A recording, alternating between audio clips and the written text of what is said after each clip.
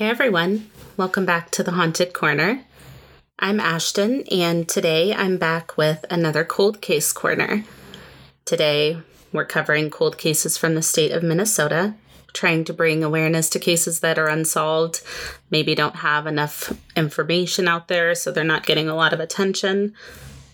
Let's get into it. Up first, we're discussing the murder of a man named George Jensen. George Jensen was born on December 6th of 1917. In 1979, George was living in Bloomington, Minnesota. He was 61 years old at the time and a World War II veteran. He had 4 children and was divorced. George was disabled from suffering a stroke about 10 years prior, which caused him to be unable to use one of his arms and one of his legs. He had been living in his trailer for about 4 years. He was known as a very religious man and cheerful and pleasant by his neighbors. But when his neighbors hadn't seen him for a few days, they began to worry and eventually called the police. Police entered the trailer and discovered that George had been brutally murdered. He was struck on the head several times with what investigators believed was an ashtray. He had been stabbed several times and was strangled with an electrical cord. George's car, which was a 1977 Plymouth Volare, was reported missing and then found 2 days later parked at the downtown bus transport hub. Prints were recovered from the car and DNA was collected at the scene of the crime, but there was very little to go off of at the time. George's son, Barry, started a petition to have the case reopened a few years ago. And according to the Facebook group, which is titled The Justice for George D. Jensen Project, as I record this episode, yesterday, someone posted in the group that evidence in the case is now being tested and hopefully a DNA profile can be found. I will definitely be keeping an eye on this one. I hope they can get justice for George. If you have any information about the murder of George Jensen, please contact the Bloomington Police Department at 952-563-4900 or email police@bloomingtonmn.gov. Up next, we're heading back to 1974 in St. Cloud, Minnesota to revisit the murder of 2 sisters named Mary and Suzanne Reeker. There's a book about this case called Two Sisters Missing, the 1974 Reeker Murders by Robert Dudley. I used it as a reference in this case. This case is one of Minnesota's most notorious unsolved mysteries, so it tracks that I had never heard of it. Mary and Suzanne lived with their parents, Fred and Rita Reeker, as well as 4 other siblings at the time of their disappearance. Mary was 15 years old and attended St. Francis High School. Suzanne was 12 years old, in 7th grade, and loved tagging along to different places with her older sister. Their other siblings included Betsy, who was 13, Marty, who was 10, Matthew, who was 8, and Leah, who was 4. It was Labor Day weekend, and the family had gone to a family reunion where Mary captured a butterfly. It was a typical late summer weekend for the family.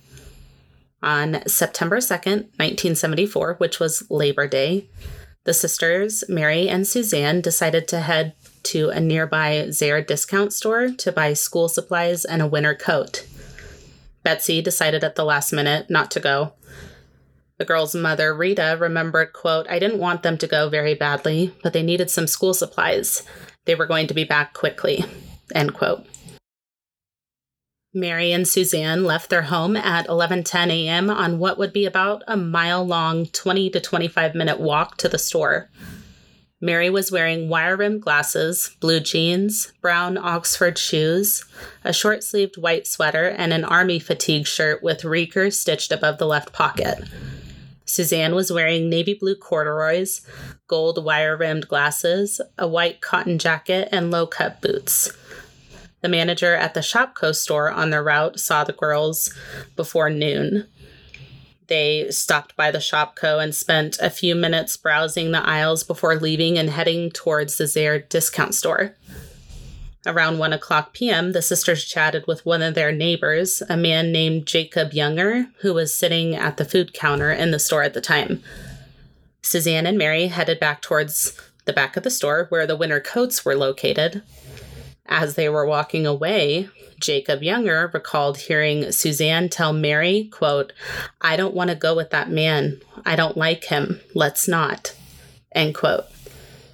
Her words struck Jacob, and he became even more concerned when he left the store and noticed a large, nervous-looking man sitting in a blue car, a Chevy Impala. Jacob decided to hang back and watch the man to see what he was going to do, but he eventually left when nothing occurred with the man, and the man didn't leave either. The sisters were last seen at the discount store at 1:30 p.m. When Suzanne and Mary didn't return by 6 o'clock that evening, Rita began calling neighbors and friends to see if anyone knew where they were or had seen them. Fred and their oldest son, Marty, drove to the police station at 7 o'clock p.m. to report the girls missing.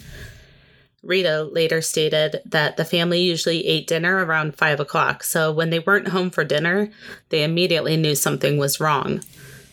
Police initially treated the case as a runaway situation, despite interviews with the family that indicated there had been no signs that the girls were planning to run away. A search was launched, and it quickly went nationwide. Bulletins and photographs of the girls were sent to all major cities in 5 upper Midwest states and to every state crime bureau. The parents were encouraged by police to go to the Greyhound station with pictures of Mary and Suzanne to see if anyone had spotted them. One of the attendants thought he may have sold the girls' tickets, but it was discovered that it was not the sisters. It was 2 different girls that he had sold the tickets to. Some strange things did come up after the disappearance. About 2 weeks prior to the disappearance, Mary had been babysitting for her aunt and uncle. She apparently demonstrated some urgency regarding being paid, asking her aunt several times to take her to the bank to withdraw the money and saying, quote, "You can't imagine how much trouble I will be in if I don't get that money." This was shocking to Rita and Fred, of course, but not as shocking as what was found in Mary's diary after her disappearance. Just before Labor Day, Mary wrote a diary entry that seemed to confirm her fears, or that she was worried about something. It was the last entry she wrote. It read, quote, "To my family, should I die, I ask that my stuffed animals go to my sister. If I am murdered, find my killer and see that justice is done. I have a few reasons to fear for my life, and what I ask is important." End quote. Nearly 4 weeks after their disappearance, on September 28, 1974, 2 teenage boys were walking along the edge of the rock quarry when they discovered Suzanne's body in the tall grass. She had been stabbed 13 times. Mary's body was found on a ledge under 40 feet of water. She was nude and her clothes were strewn on a cliff as if they'd been tossed into the quarry. Mary had been stabbed 6 times. The girls' bodies were sent to the Hennepin County Medical Examiner's Office in Minneapolis for an autopsy, and an investigation was launched by police. Investigator Lawrence Critchek took over as the lead investigator in the case, and he immediately pleaded with the public for their assistance in solving the crime. He told the St. Cloud Daily Times, quote, "We are asking who was at the Zehrs or the Shopko between the hours of 10 a.m. and 3 p.m. on September 2nd to call us. We want to talk to everyone who was there, whether they think they have information to give us or not. They might have information we could use without knowing it." End quote. But investigators had very little information to work with. Despite a thorough search of the quarry by a team of 20 deputies, the murder weapon was never found. There were no family problems or problems at school. The girls were happy there. This clearly wasn't a case of teenage runaways like police initially thought. The murders shocked the city of St. Cloud. They hadn't experienced anything like this in a very long time, and the entire community grieved for the young girls. A funeral was held for Mary and Suzanne on October 2nd of 1974 at St. John Cantius Church in St. Cloud.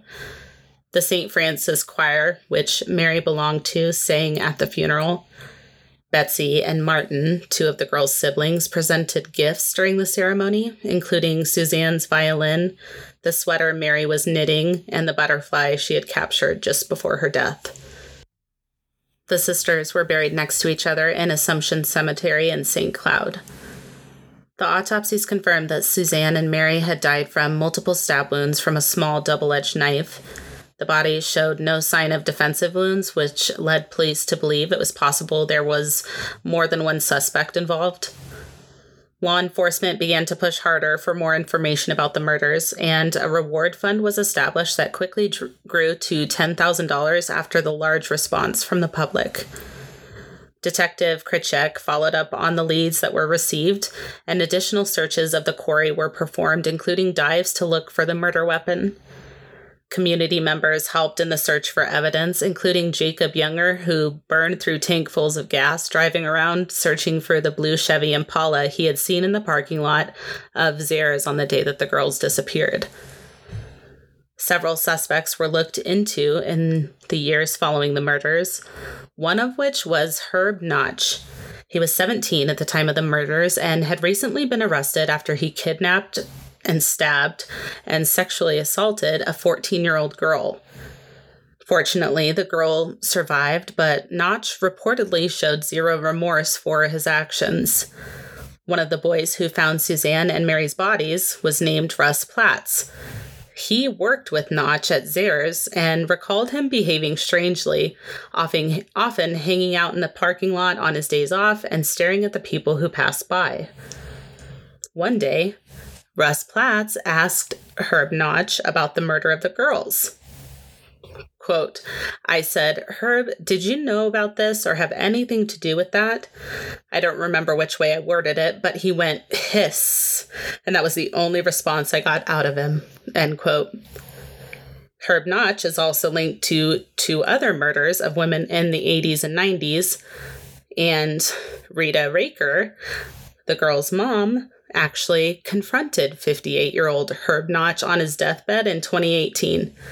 She was 82 at the time, and she wore a hidden microphone to record their conversation. It took Notch a few minutes to realize who she was, but this is what she said, quote, he just pointed right at me and said, I give you my word, I didn't do it. He was totally in denial. I found him to be a very angry and very hard and very bitter person. There was no sense of remorse at all. He then told her, I'm going to hell. Herb Notch died a week later. There wasn't any evidence linking him to the case. However, Rita is convinced that he's the one who murdered her daughters.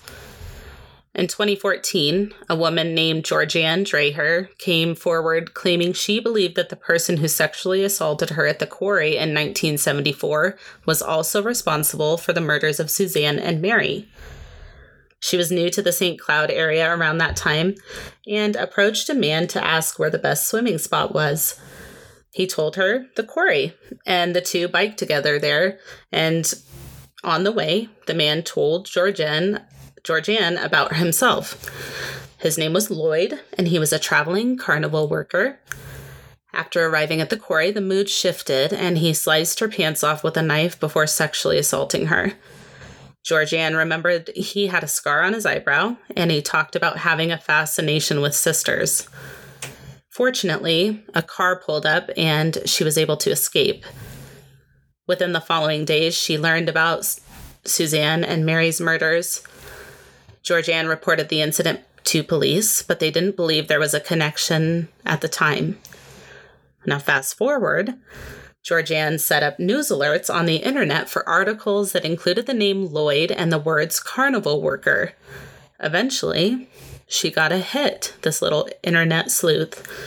A report came up about a man named Lloyd Welch. He had been named a suspect in the disappearance of two sisters from the Washington, D.C. area in 1975. Sheila and Catherine Lyon had disappeared from the Wheaton Plaza shopping center just outside of Washington, D.C. in March of 1975, less than a year after the Raker sisters were murdered. Authorities released a mugshot of Lloyd Welch in 1977 to give an idea of what he may have looked like at the time, and Georgianne was immediately convinced that he was the man who had sexually assaulted her. She reached out to the detectives who were investigating the crime and gave an interview where she recalled the things he told her at the time of the attack. He discussed his girlfriend, Helen, and how she would travel with him from place to place. Some of the details she gave to authorities led to Lloyd Welch being charged in connection with the kidnapping and murder of the Lyon sisters. By that time, he was already a sex offender and a suspect in several other attacks.